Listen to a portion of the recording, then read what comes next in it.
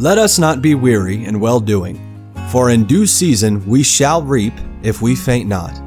Believers have God's promise that when we faithfully obey Him and don't give up, we will enjoy the very best returns.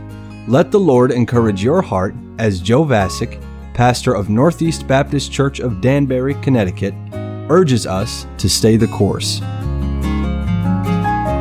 The Welsh Revival was one of the great movements of God in the 20th century.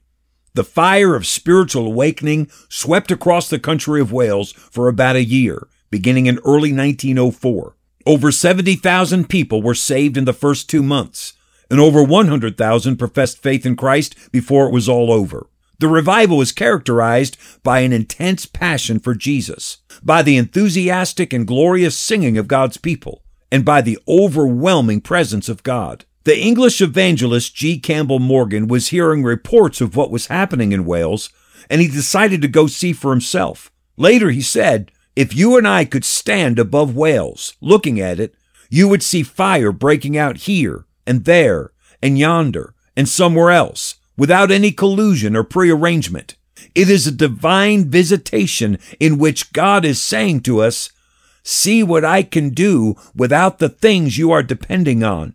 See what I can do in answer to a praying people. See what I can do through the simplest who are ready to fall in line and depend wholly and absolutely upon me.'" In studying a movement of God like the Welsh Revival, it's often difficult to trace where the revival began, because it was not the work of a single man or group, but rather it's the work of God in response to the cries of many different people. But one of the great sparks that God used to ignite the spread of the revival was the testimony of one teenage girl on a Sunday night in February of 1904. In the town of New Quay, Joseph Jenkins had been the pastor of the Tabernacle Calvinistic Methodist Chapel for about 12 years. He had become very concerned with the cold, shallow, mechanical nature of his own faith. He'd been reading the biography of D.L. Moody and Andrew Murray's writings on prayer. The more he read, the more conviction and hunger for God grew in his heart. He found himself praying more fervently for God to do a greater work in his life. One night as he was praying, the Holy Spirit of God filled him with such power that Pastor Jenkins was transformed immediately. His whole life was taken over with the awareness of Jesus, and his preaching moved the hearts of his church people like never before. A 19-year-old girl named Florrie Evans had grown up in that Methodist chapel, attending with her family for years. On February 14th, Pastor Jenkins preached from 1 John 5:4. "For whatsoever is born of God overcometh the world. And this is the victory that overcometh the world, even our faith." Florrie Evans knew that her faith was not real, but she didn't know what to do about it. She waited in the lobby of the church after the service, but she was too shy to approach the pastor. Florrie's family lived just down the street from the pastor, and he walked past them and said good evening to them as they were walking home.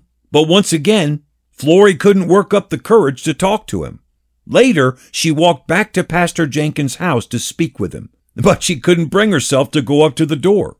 So she paced back and forth in front of his house for half an hour. Finally, while Joseph Jenkins was eating his dinner, he heard someone knocking on the front door. He invited Florrie Evans into the house and asked her to sit down. She didn't know what to say, so they both sat there silently for a few minutes. And then Florrie spoke up and said, "The matter of my soul is almost killing me. I cannot live like this. I saw the world in the sermon tonight, and I am under its feet. Help me." After Florrie had answered a few of Pastor Jenkins' questions, he advised her to go home, lock herself in her room, seek the Lord with all of her heart, and don't leave her room until she knew that Jesus was her Savior and Lord. Florrie Evans did exactly as her pastor told her, and in a couple of days she knew that she was saved and that her life was totally surrendered to God. The next Sunday after the evening service, Pastor Jenkins invited the young people of the church to stay and meet with him. About 60 of them sat there with him, and he asked them this simple question: "What does the Lord Jesus Christ mean to you? One good Christian young man stood up and said, "Jesus is the Savior of the world."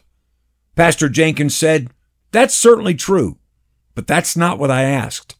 I asked you, what does he mean to you?"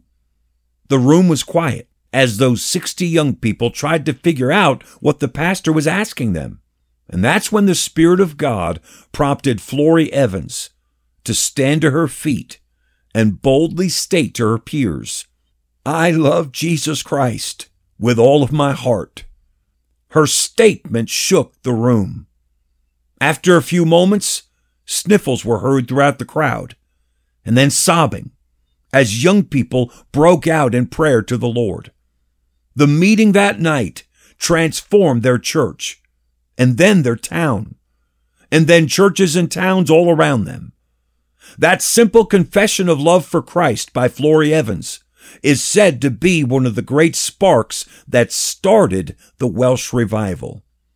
Christian, your church desperately needs to see and hear your genuine passion for Jesus.